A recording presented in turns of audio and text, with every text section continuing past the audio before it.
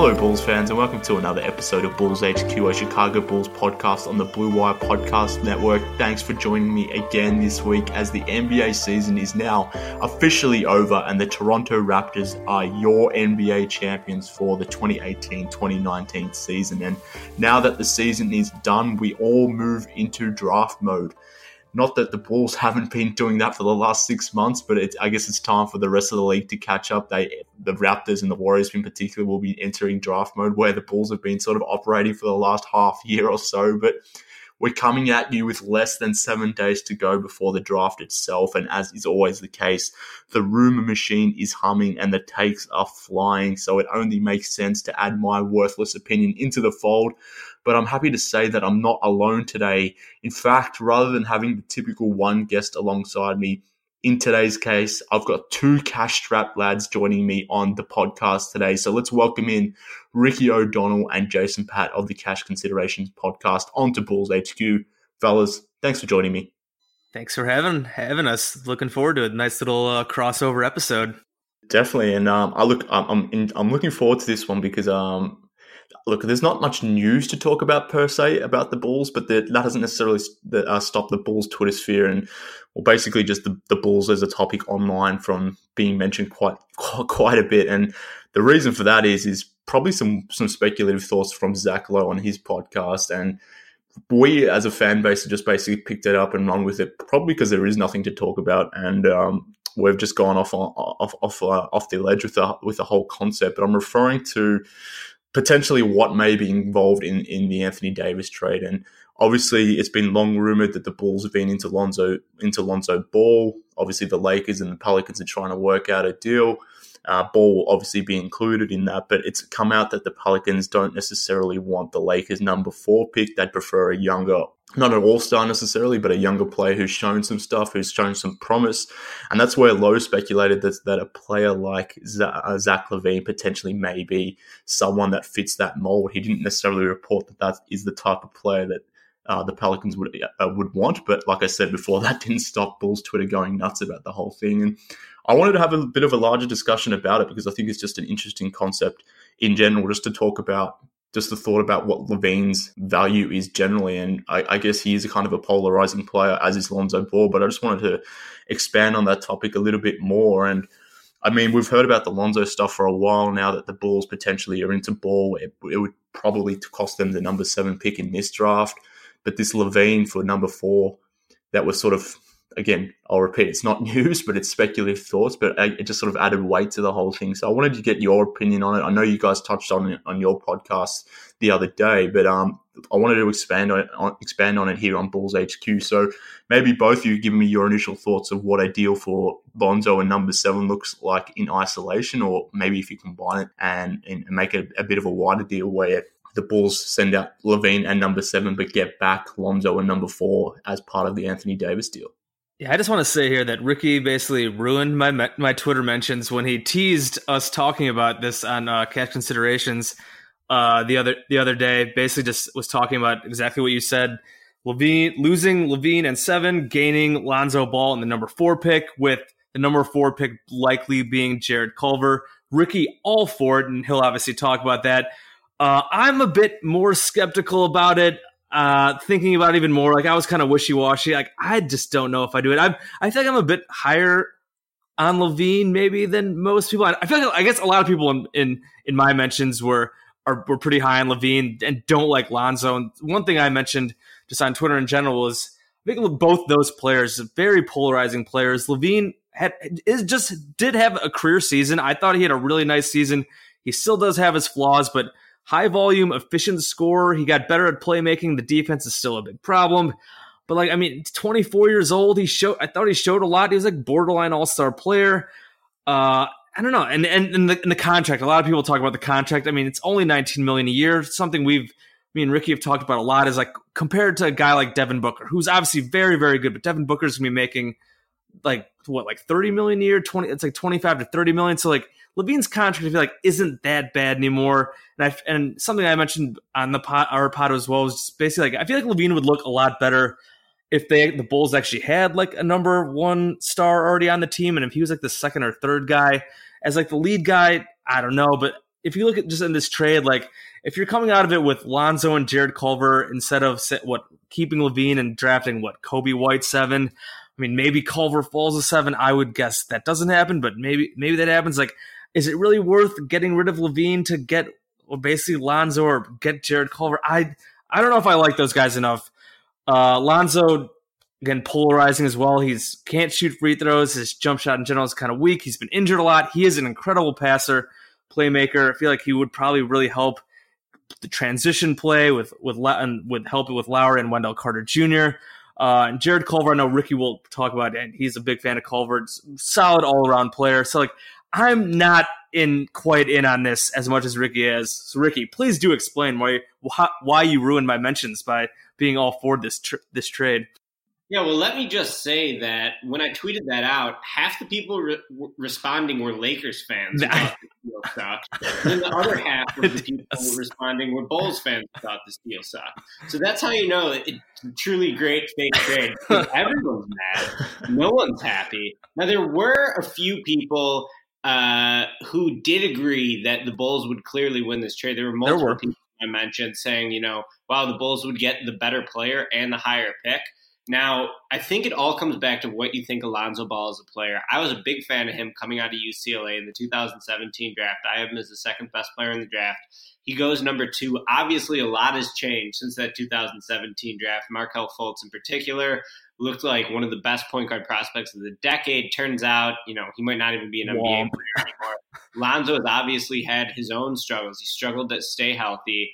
Jason, you mentioned the free throw shooting. His three-point shooting has been really bad, even though it was actually pretty strong in college. In college, Lonzo was a 41% three-point shooter. So, and he was a 67% free throw shooter. So why those two things have totally fallen off in the NBA to the tune of, 33% from three, but man, just horrible from the foul line. 41% last year, 45% as a rookie. He certainly does have a lot of holes in his game. However, I think the pros are going to outweigh the cons as he continues in his career. Still only 21 years old. He'll be 22 at the start of next season. I think that as he adds strength, he'll add some explosiveness, especially in the lower body. That'll help him. His shooting, I think, is just going to get better. I always thought he had good rotation on the ball. When he was in college, I thought that he showcased deep range. His shot hasn't been totally broken from three-point range in the NBA thus far, and I think that he still has a lot of room for improvement in the jump shot. In terms of what he does well, I think that it's the things that would really benefit the Bulls rebuild moving forward. You would have someone who is just a really gifted passer and playmaker. That has been the biggest Achilles heel of the Bulls over the last few seasons. They haven't had the type of point guard who can get the offense moving, get them playing at the pace they want to play at, who can just make his teammates better in general. And I think Lonzo Ball checks all of those boxes. Having two big men who could potentially stretch the floor in obviously Lauri Markkanen, and I even believe in Wendell Carter's three-point shooting abilities. He, grows up in the league. I think having two big men who can stretch the floor is going to be really good for the Bulls. You also have, in my opinion, one of the better small forwards in the entire NBA in Otto Porter. All the small forwards who are better than Porter are like star level, right? And then the ones who, are below that, I like his two-way game better than any of them. He was really good for the Bulls once he arrived last year. Knockdown shooter, very good defender. I think with Carter, Porter, and Lonzo, you have the foundation for a very good defensive team. Lonzo is a stud defensively. It's kind of funny because I think the defining moment of his college career, arguably, was when he got torched by De'Aaron Fox in that Sweet 16 matchup. Well, in the NBA, he's proven to be one of the most effective help defenders in the league. He's someone who can really turn defense into offense, gets into the passing lanes, gets some blocks, just has a really good knack for rotations, for where to be at the right time. He's stronger than he looks, and I think he's only going to continue to get stronger, considering he's only 21 years old. I think that Lonzo would give you a third above-average defender. I think he would give you an above-average passer and playmaker. And then I think that he has upside as a shooter and as a finisher. Now, the fact of the matter is that he doesn't get to the foul line a lot. You look at his per-game free throw stats, one free throw per game. We're talking Chris Dunn levels. Of even worse. Even worse. So that is definitely troubling. The durability is troubling. But I do think that he would just get the offense moving in a way that we haven't seen it in years. I mean, when Lonzo is your lead initiator, the ball's just always moving. It's always the hit-ahead pass is kind of his signature move. You look at the Lakers in particular last year, I think they were like third or fourth in the West before Lonzo got hurt, right?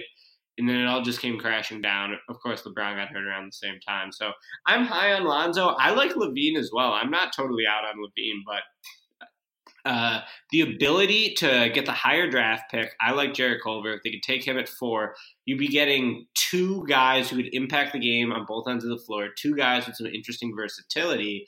And while you might take a small step back in the present of the rebuild, the goal should never be to get the 8th seed next year, to get the 7th seed. It should be to build a team that can eventually compete within the Eastern Conference for a conference championship, for a trip to the NBA Finals. And I think that they would be raising the overall ceiling of the rebuild by doing a trade to get the 4th pick in Lonzo Ball.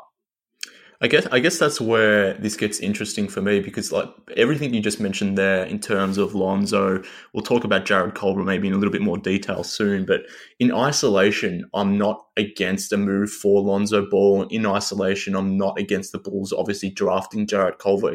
That's probably my best case scenario at number 7, hoping he falls. I think that would be amazing. So in isolation, I completely get it and I'm down with it. But I guess where I start to question it all is when you sort of combine it and you're moving out LaVine, who had a career year. And I guess, like I said before, he's still a polarizing figure, for a rookie in Jarrett Culver, a player that I like I said before, whilst also bringing Lonzo Ball, another player I like. It's kind of weird for me to be sitting here and not being totally into the move when in isolation, I'm totally into those players. But when you combine it all, I just get some sort of reservation, in terms of sending LaVine out, because in a lot of ways, a Lonzo Ball, Jarrett Culver, Otto Porter, Lauri Markkanen, and Wendell Carter starting lineup is kind of everything I would typically like. It's a long, versatile, switchable potential defense. It also features a lot of smart basketball players, a lot of good, smart passers who are two-way players. So that in itself are players that I'm typically looking for. But for whatever reason, I don't know, this one just doesn't feel right for me. I guess I would just worry about the shot creation. I guess if you really think Culver can become, I don't even know about 1A. It also, I guess, if you have a lot of belief in Lauri becoming like a legitimate 1A star, LaVine just brings the shot creation ability to get buckets out of nothing, and we see how important that can be in the playoffs. Obviously, the Bulls are still pretty far away from that, but I mean, just in general, like I don't know if they'd have enough there in terms of creating offense. Like it would be interesting. And also, I guess what also plays into it, something you do have to consider though, is I wouldn't look at the numbers. I know these like fake trades have been going around. It's like included Solomon Hill coming back. So I don't even know if the Bulls would even gain cap space. I haven't actually done the actual numbers, because I was thinking, well, maybe then you use, if there's any extra cap space, maybe use the cap space to go. I mean, they'll still have a decent amount of cap space anyway. So maybe use that cap space to go help replace the production you're using from LaVine. And then even if Lonzo, even if he's like a 6-man, or if you go sign a big time 6-man to score, like maybe it would look a lot better. Like maybe I wouldn't hate it. I guess I don't even hate it in general, but maybe I would like it a bit more. So I think that calculus has to play in it as well. But I know people then are worried about, well, then you're still relying on getting something big in free agency, and that the Bulls have never been able to do that. So like there is a lot that just kind of goes into it. Like just so many moving parts there.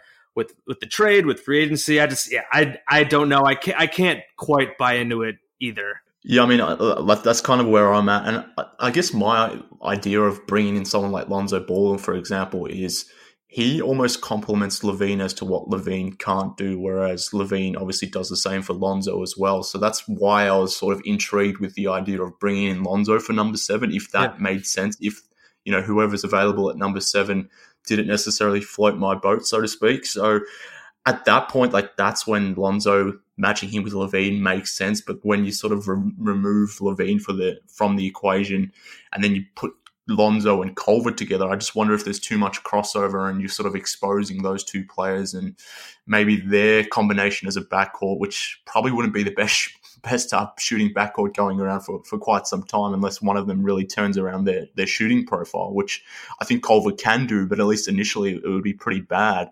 That's kind of where I'm at, where I'm like, bringing in Lonzo makes sense with LaVine with Lonzo makes sense also, but the Culver-Lonzo pairing, I'm not sure. Ricky, sell us on it right now. Lonzo and Culver. I really like Culver. Culver. So I'm going to have a big profile on Jarrett Culver on Tuesday on SBNation.com. I talked to his high school coach about his development. He's actually from Lubbock, Texas, which is where he went to college as well at Texas Tech. And just about, how he sort of rose to become a great player, even though he was an under-the-radar recruit. He was number 312 in his recruiting class, 3-star recruit. Texas Tech had never been to the Elite Eight before he arrived on campus. They go to the Elite Eight his freshman year in the national title game. His sophomore year, he was the only guy on the entire team who could create a shot. In a parallel from both his high school and college days, he moved on the ball during his second year on the team. And in high school, he spent the last 2 years playing point guard. In college this past year, he was the de facto point guard. And he just proved to be a really talented, all-around, efficient, versatile scorer. Now, everyone looks at, the three-point shooting number with Jarrett Culver, and they think that, why would you want to take a guy in the top 5 who doesn't have super elite burst in terms of his first step and who doesn't have knockdown three-point shooting ability? Well, what I like about Culver is that he's so well-rounded in every other aspect of the game. Let's just look at his offensive numbers. In transition this year, according to Synergy Sports, he ranked very good in the 67th percentile. In the half court, he ranked very good in the 65th percentile. As a pick and roll ball handler, he ranked good in the 63rd percentile. In spot ups, he ranked good in the 58th percentile. In isolation, he ranked very good in the 77th percentile. Off screens, he was good in the 64th percentile. Cuts, good. Post-ups, very good in the 68th percentile. Handoffs, excellent in the 94th percentile. And then in plays categorized as miscellaneous, he was excellent. So basically, he was good or better at every single aspect of scoring, including on spot-ups. Now, while people do focus on that 30% three-point number, what I think is even more intriguing is that he was able to get off the volume.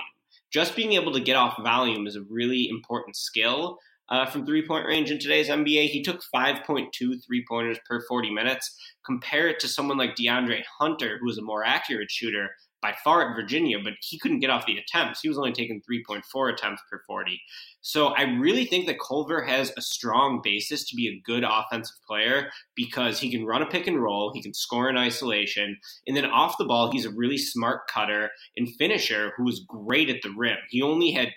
So he made 69% of his attempts at the rim, and only 25% were assisted. So basically, he was doing this all himself this year at Texas Tech. He did not have a lot of help on the offensive side of the floor, and he was still able to get buckets efficiently. What's really interesting about Culver is if you compare him to someone like RJ Barrett. Barrett really drew a lot of criticism this past season for predetermining a lot of his drives and for having tunnel vision. RJ Barrett, when he got the ball and decided he was going to try to score, he was not surveying the rest of the floor. He was literally just putting his head down and trying to run over you to try to get a bucket.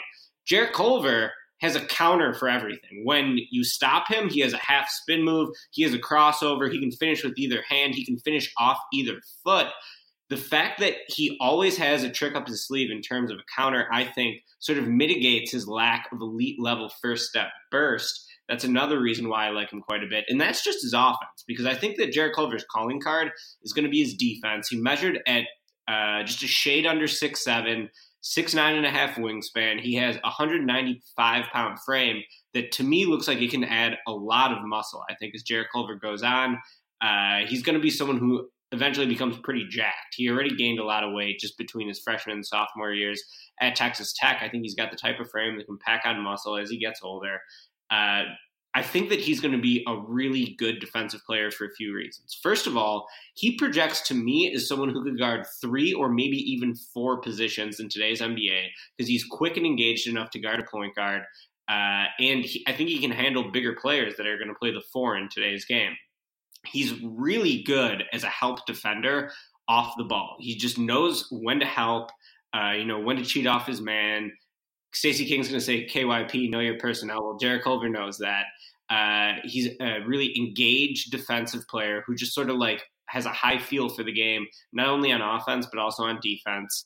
As a point of attack defender, he's pretty good as well. So I think that Culver is going to be a better defensive wing than RJ Barrett. I think he's going to be a better defensive wing, maybe not than Hunter, but than a lot of the guys in this class. And Culver did have much better block and steal rates than Hunter if you look at their college numbers. So I think Culver's going to, make an immediate impact on the defensive end in the NBA. People have compared him to Evan Turner, which I think is maybe the floor for his offensive upside, but he'll be better than Turner anyway because he's going to be better defensively. And then, you look at his offensive potential. It's like if he becomes a good shooter, or if he becomes, an even craftier finisher, if he becomes stronger and can increase his free throw attempts, I just think the median outcome for Jarrett Culver is a above average defensive player and an above average offensive player. I don't know if he's going to have takeover scoring ability. I don't know if he's going to have knockdown shooting ability. Those are typically the two traits that get guys drafted in the top 5.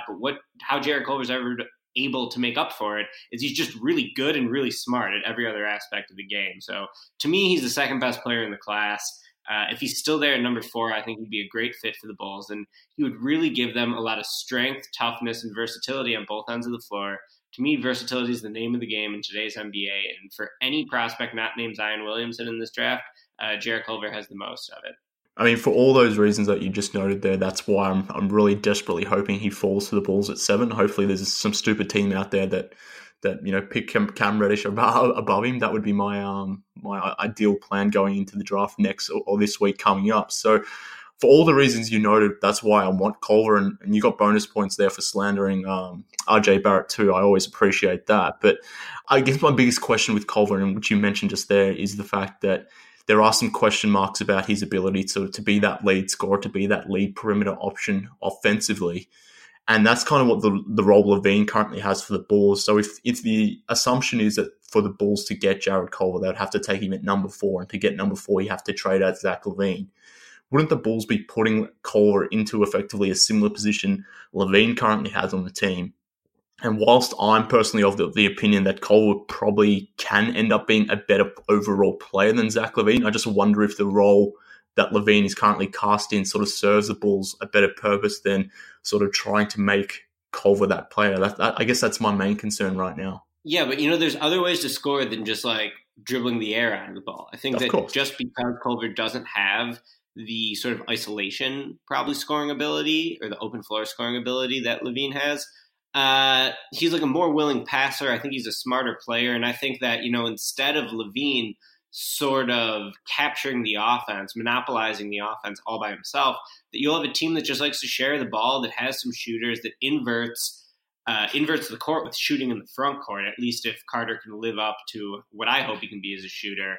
You already have 2 knockdown shooters with Markkanen and Porter. I think Culver's going to get better as a shooter. I think Lonzo's going to get a little better as a shooter. And then, get a 6th man who can just be like your guy who gets buckets off the bench. You know what I mean? I think that with that number 37 pick the Bulls have in the second round, someone like Shamari Pons, who profiles pretty similarly to Kobe White, would be a good pick. Really, to me, this comes down to how good is Lonzo Ball, how good do you think he's going to be, and how good is LaVine, and how good do you think he's going to be? Because obviously moving up from 4 to 7 is nice. You could all make the argument that maybe Culver will be there at 7 when the Bulls pick, and certainly that's possible. But the Bulls want a point guard. They seem pretty dead set on finding one this year. I like Lonzo, but I also am open to the fact that I could be wrong. So if anyone wants to, give a better portrait of what Lonzo's been his first 2 years in the league, that's what I would really be into, because I think that while losing LaVine, the Bulls would maybe take a small step back in the present because they wouldn't have that tough shot making ability, but they would also just take smarter shots in general. So I think it would be a net positive in the long term, potentially. I guess one, we talk about Culver possibly falling to 7. I guess that's one risk you'd be taking. If he did fall and you took Culver, would you be cool with Culver and LaVine basically sharing point guard? Would you probably rather have a backcourt of Culver or LaVine than Culver Lonzo long term, right? I don't know. Maybe I like Lonzo, but I might be wrong. Man, I can't buy that much Lonzo stock. I mean, I feel like I'm just not there with him. He's certainly. I mean, he was very hyped. He's got skills in terms of just the playmaking, the defense. I just don't know. This hasn't stayed healthy, and the overall efficiency is just not good. I don't know. It's a tough one. I feel like it's like you said. These guys are just super polarizing players. We really don't know what they can be on. We haven't seen what they could be on a good team yet. So it's kind of hard to say. It's almost still like a crapshoot and just kind of almost like your preferences. Well, I mean, I like them both. Ideally, obviously, this isn't going to happen, but I'd love to surround LaVine with Lonzo and Jarrett Culver. I mean, that would be amazing. Like, I'm not sold on Otto Porter being the guy over the next sort of 4 to 5 years for a number of reasons. That's not to say I don't think he's a good player, but I mean, next to LaVine, Culver and Lonzo are basically the perfect fits, but obviously that's not going to be the calculus that the Bulls can necessarily negotiate their way into. But I want to talk more about this after the break, but before we do that, I want to tell the listeners about this week's sponsors. First up, I want to tell you guys about ShipStation. When you're selling online, getting your orders out can be a real pain. That's why you need ShipStation.com. It's the fastest, easiest, and most affordable way to manage and ship your orders. No matter where you're selling, be it Amazon, Etsy, or your own website, ShipStation brings all your orders into one simple interface. ShipStation helps you get your orders out quickly, save money on shipping costs, and keep your customers happy. And right now, Blue Wire listeners can try ShipStation free for 60 days when you use promo code BLUE. There's absolutely no risk. You can start your free trial without even entering your credit card info. ShipStation works with all your major carriers, including USPS, FedEx, UPS, even Amazon Fulfillment. So you can compare and choose the best shipping solution for you and your customer. No wonder ShipStation is the #1 choice of online sellers. You'll ship more in less time with the best rates available. Just visit ShipStation.com, click on the microphone at the top of the homepage and type in BLUE. That's ShipStation.com, then enter promo code BLUE. ShipStation.com. Make ship happen. Also supporting the show this week is Harry's. Blue Wire is teaming up with Harry's to make sure our listeners are shaving comfortably. Go to harrys.com/Blue Wire to save $10 on a value trial set, which includes a 5-blade razor with lubricating strip and a trimmer blade, a rich leathering shave gel, and a travel blade cover. You get all that for just $3 shipped right to your door. Enough with the cheap razors, it's totally worth trying Harry's. Harry's has fixed shaving by combining a simple, clean design with a quality and durable blades at a fair price. Harry's founders were tired of paying for razors that were overpriced and overdesigned. Harry's bought a world-class blade factory in Germany that's been making quality blades for over 95 years. Join the 10 million who have tried Harry's. Claim your trial offer by going to harrys.com/Blue Wire. All of Harry's blades come with a 100% quality guarantee.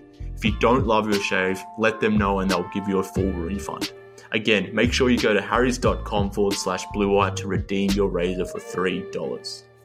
All right, back to the show now. I wanted to just expand about Zach LaVine because I think ultimately this is a question about Zach LaVine, what you think about LaVine and what you think his worth and value to this team is. And I just wanted to have a broader discussion about how we as a fan base sort of view LaVine, maybe not just as a fan base, but potentially as franchise too. But I'm just kind of wondering, like, obviously last season he was the team's best player based on how he performed. He was the most consistent player.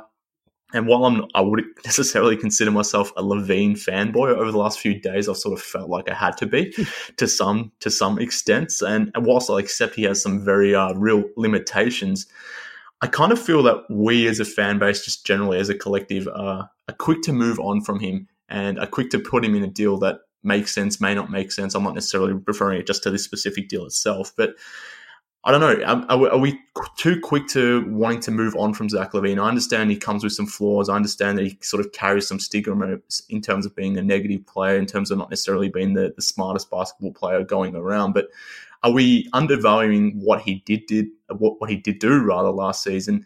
And are we potentially overvaluing some of these players that aren't necessarily Bulls just yet?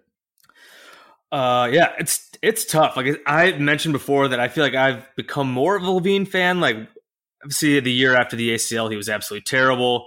When he signed that contract with the Kings and the Bulls matched it, I was like, I guess I understand why they did it. He's 23, talented player. See what you got him at like 19 million a year is not terrible. And then he went out and had a really nice year. I feel like when you like dive into like some of the analytics with him, still not very good. Like the RPM and all that kind of stuff. Like just like, he's a good offensive player, but the defense is just so bad where he ends up just basically being like a break-even type player. I mean, he's never won. He's been on just bad teams his entire career.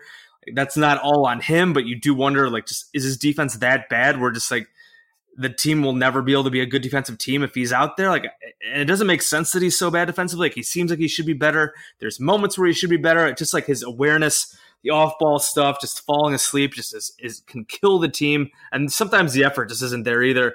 So it's just like, I don't know. It's stuff like when Darnell put out their report a couple days ago that like everybody not named Lauri and Wendell is basically open. The Bulls are open to trade. Like, I was kind of surprised not to see Zach there, I guess. But I mean, technically none of these guys should be untouchable with where the Bulls are at. But just like, I guess I'm not totally sure how much the Bulls really like him. Like, I know the guy works hard. He tried to take on a leadership role.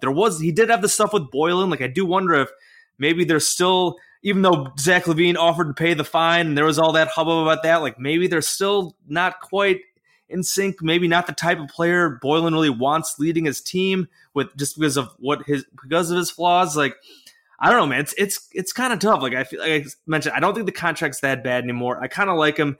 Like I said, when that report came out, I was thinking like I wouldn't trade Zach LaVine unless I was getting like a legitimate star player back. But now we're talking about possibly trading him for basically a draft pick. So it's like, I don't know. It's really tough. And we mentioned polarizing player. We've seen both sides of the equation. A lot of Bulls fans, I think, just like him just because he's an exciting player. He scores a lot of points. Like, a lot of casual fans like, why would you trade that? He's your top scorer. He puts up 24, 25 points a game. And then other people who maybe more analytically inclined, they see the numbers, they see some of the flaws, and they don't think that he's a winning player at all. So I kind of like him. I don't, like I said, I'm still kind of skeptical on making this type of move. I would probably rather trade him for like a star player. I mean, like, moving forward, if the Bulls like flop next season, again, I would probably be more open to doing it, but he's still just 24 years old. We've seen him working his ass off this summer already. I feel like he's a guy that really works hard on his game. So, like, I don't know. I'd be kind of disappointed if they traded him, although I also just kind of like trades and excitement and all that anyways, because the Bulls are usually boring and lame. Well, you're saying you're trading LaVine for a draft pick, but you're getting Lonzo back. So really, like, Lonzo was the second pick in the draft 2 years ago. He hasn't had a strong start to his career, but he's only going to be 22 for the entirety of next year. So really, I think it comes back to like how good those two guys are, more so than the draft pick position. Would it shock you guys if 2 years from now the general consensus was that Lonzo is a better player than Zach LaVine? Because that would not shock me at all. I guess I would be kind of surprised. I feel like just Lonzo just has not shown enough for me. Like, I'm just not nearly as high on him. Things change like for young players, man. It can all change overnight. I know. Oh yeah, for sure. I mean, we've seen it. We've seen it here. We saw Jimmy Butler turn into basically a superstar in a couple of years. I don't like ruling stuff out for players. Like, even like guys I hate. Like, not a fan of Chris Dunn. Like, I've talked about Cam Reddish. I don't think he's gonna be any good. But like, I don't want to rule out like any outcomes here. I don't know if I could really get behind that yet. No, I mean, there's certainly a path for Lonzo to be. Yeah.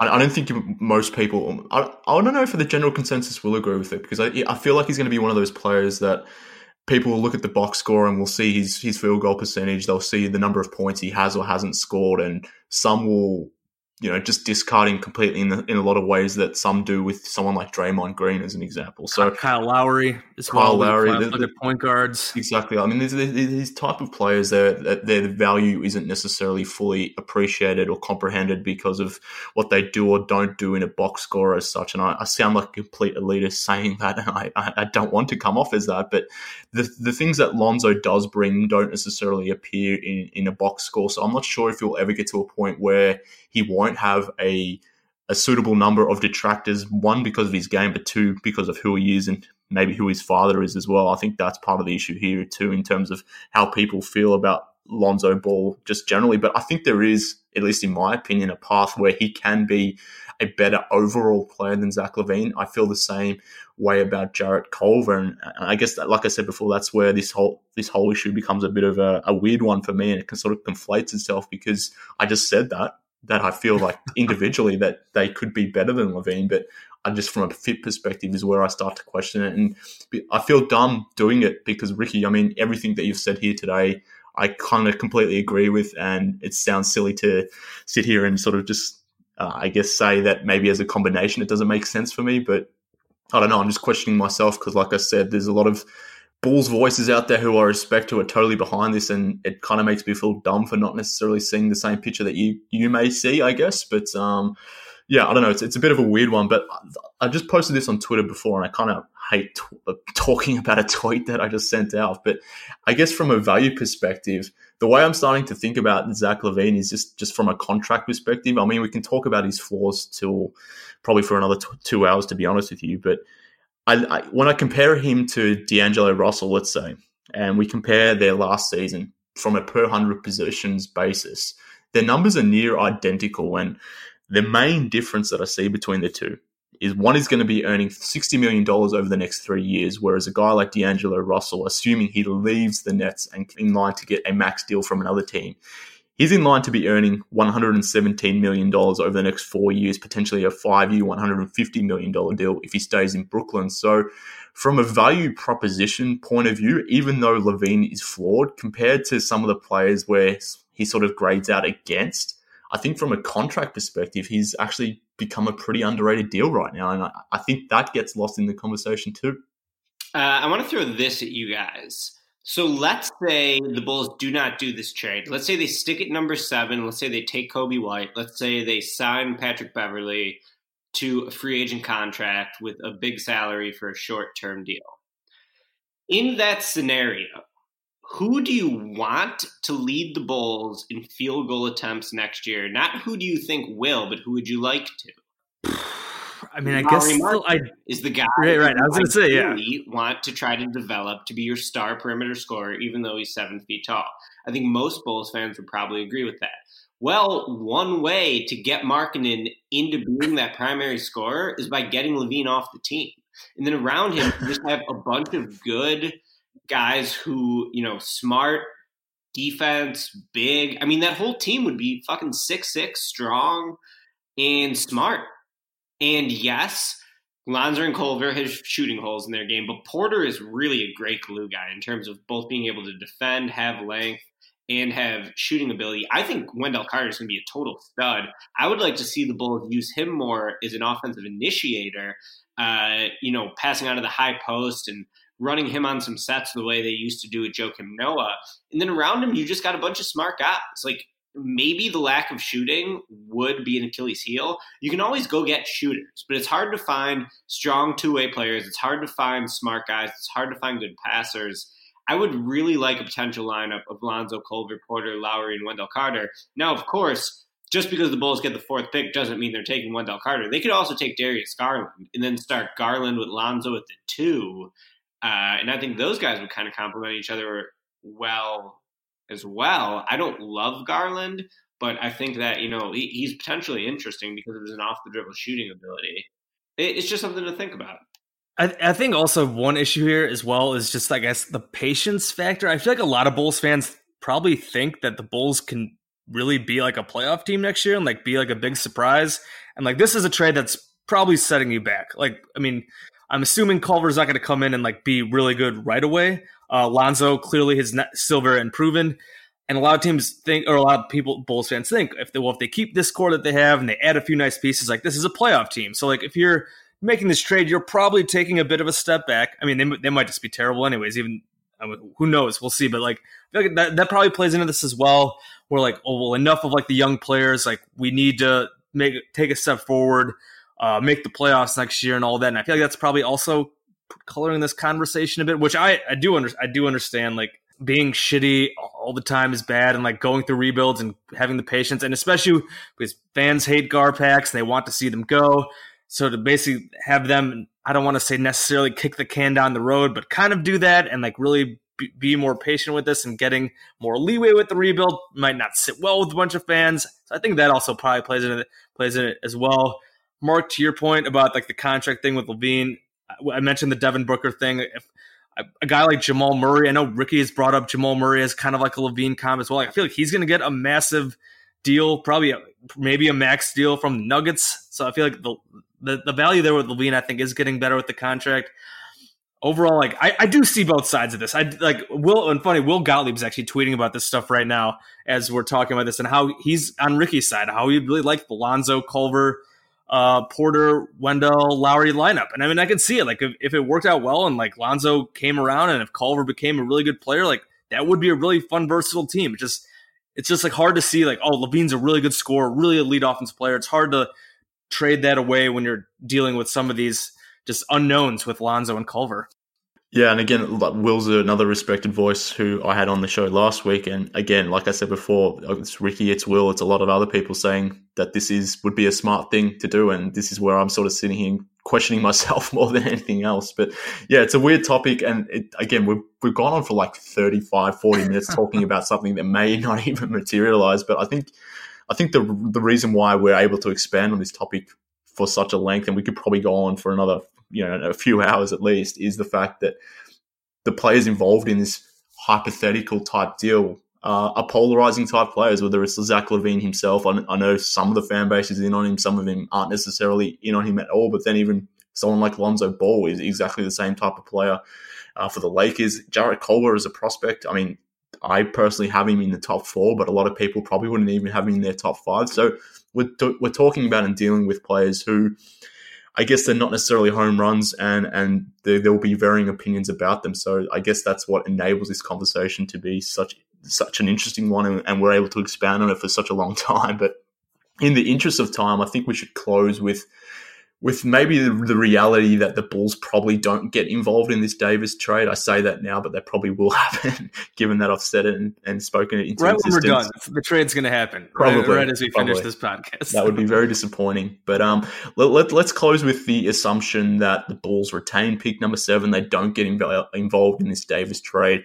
Things stay as is, and they're walking into the draft with pick number 7.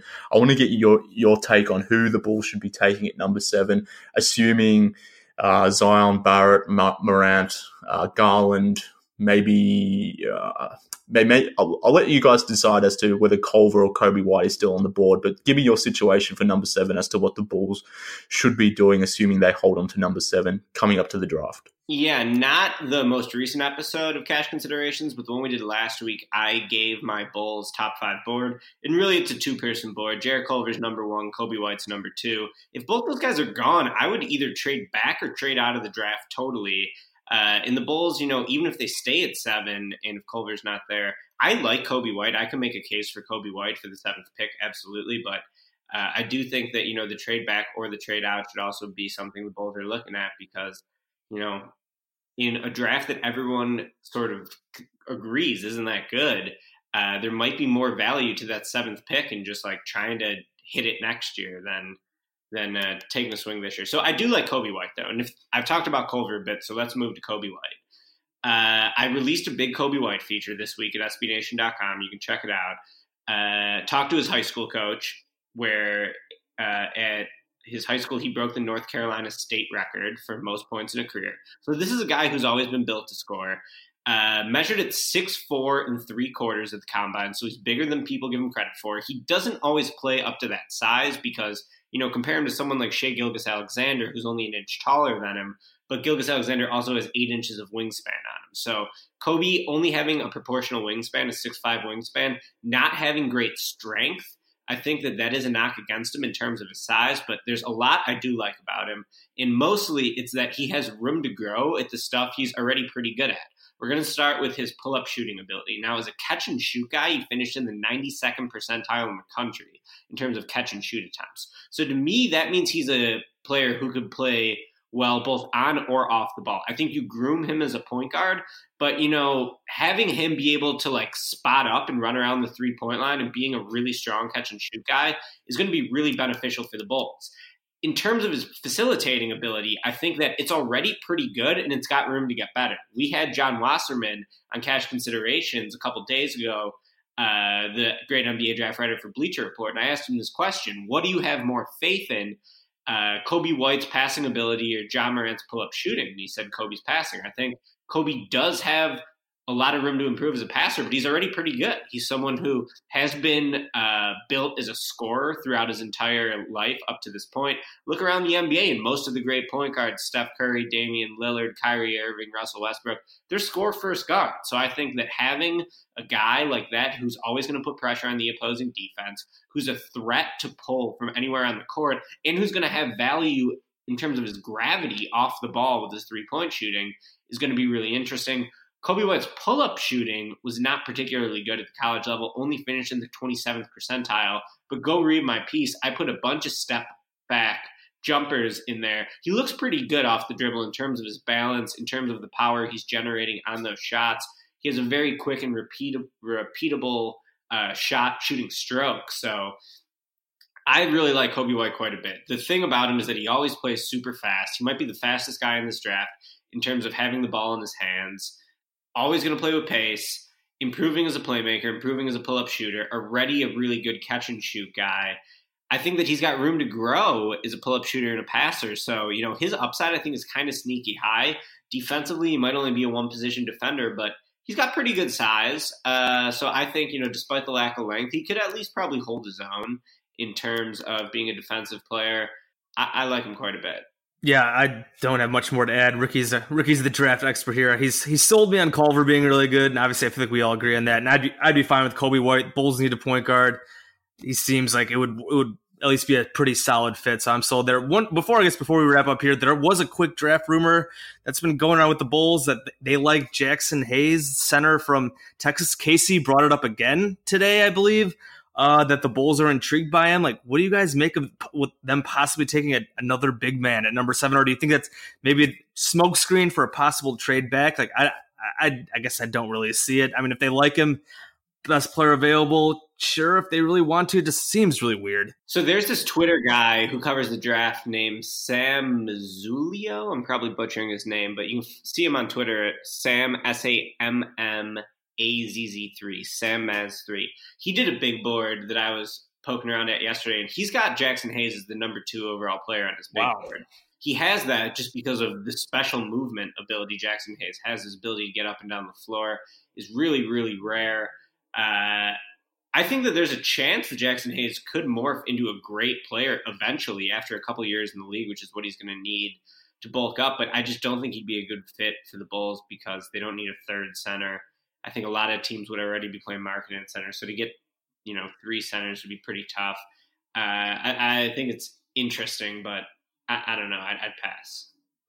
Yeah, I mean, to me, I'm typically take the best player available kind of guy, and maybe, I don't know, maybe the Bulls view Hayes as that kind of player. I'm assuming, let's assume it's at number 7. If that's the case, I don't know, maybe he could theoretically be the best player available at number 7. Depends on how you want to scout him, obviously. But to me, just the concept of the fit and taking 3 big men in 3 successive drafts with 3 successive number 7 picks, that to me kind of sounds insane. But I don't know. It's an interesting situation. I'm glad you brought that up, actually, because I was probably going to forget it. I had it on my rundown sheet. But, I mean, KC Johnson threw it out there the other day and, like you said, put it out there again today. I would kind of be into it if it was maybe a trade down move where you pick up 2 assets for the 1, but as a sole pick for number 7, and that would be your main first round pick for this year, I think that would be kind of nuts. Yeah, I'm kind of with you. If they were able to trade back and get something, sure, why not? Take a shot. They do need big man depth. I mean, we don't know what their bench. They could run like the 3-man rotation with the young big guys. They'll probably sign another guy or 2, but. If you're coming away with your lone first round pick, I would certainly just be kind of confused as well.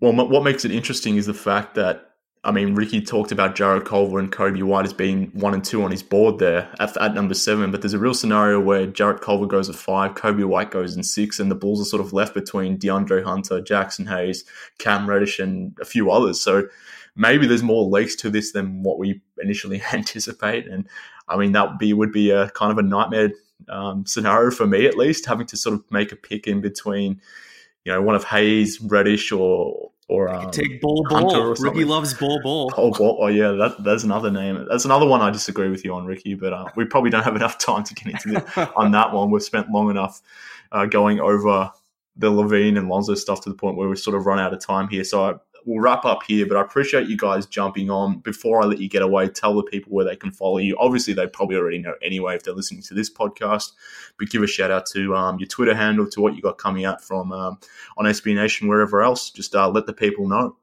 Yeah, so I'm really excited about this next week of draft coverage at SB Nation. I got a really fun interactive draft quiz that we're debuting on Monday, where you're going to be able to put in the attributes that you want, be it wingspan, athleticism, 3-point shooting, passing, ball handling, switchable defense, rim protection. You're going to be able to choose 3 attributes, and we're going to spit out players for you. And I wrote all the blurbs. I came up with the idea. I think that that's going to be really cool for people who aren't super familiar with this draft class to get a better handle on it.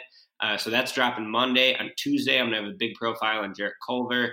On Wednesday, I'm going to do a mock draft. And on Thursday right now, I'm planning on doing a little thing about how Zion Williamson and Ja Morant became friends on the AAU circuit. They were AAU teammates when they were sophomores. So, and then, on Thursday during the draft, I'll be doing live draft grades for SB Nation. So really excited about this draft. I think it's been, a pretty interesting class. Obviously, not exactly getting rave reviews outside of Zion, but there's still a lot of pretty cool, fun players in it. And then the day after the draft on that Friday, I'm going to have a 2020 big board, your early mock draft. Oh, yeah. So get ready for that as well.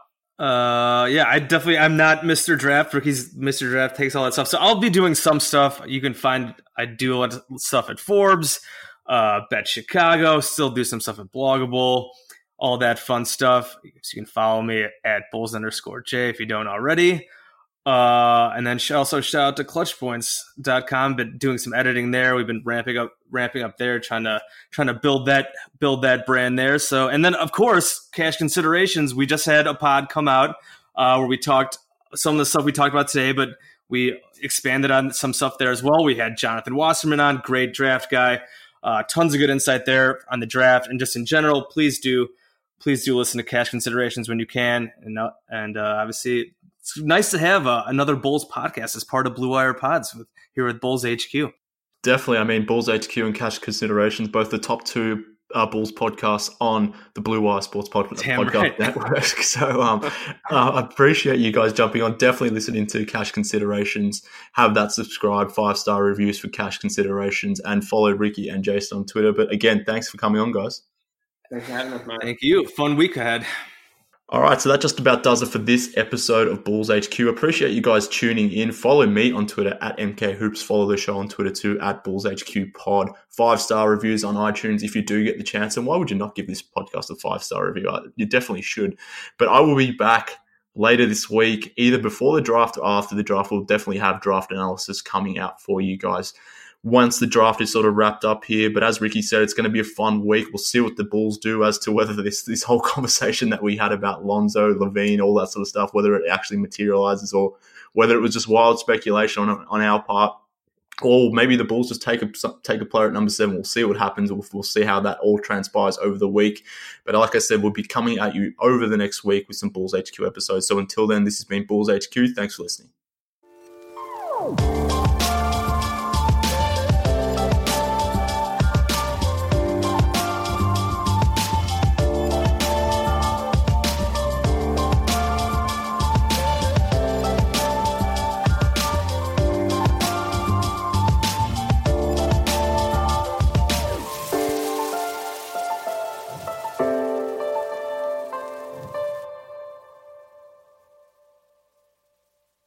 I'm Amira Rose Davis, historian and co-host of the sports podcast Burn It All Down.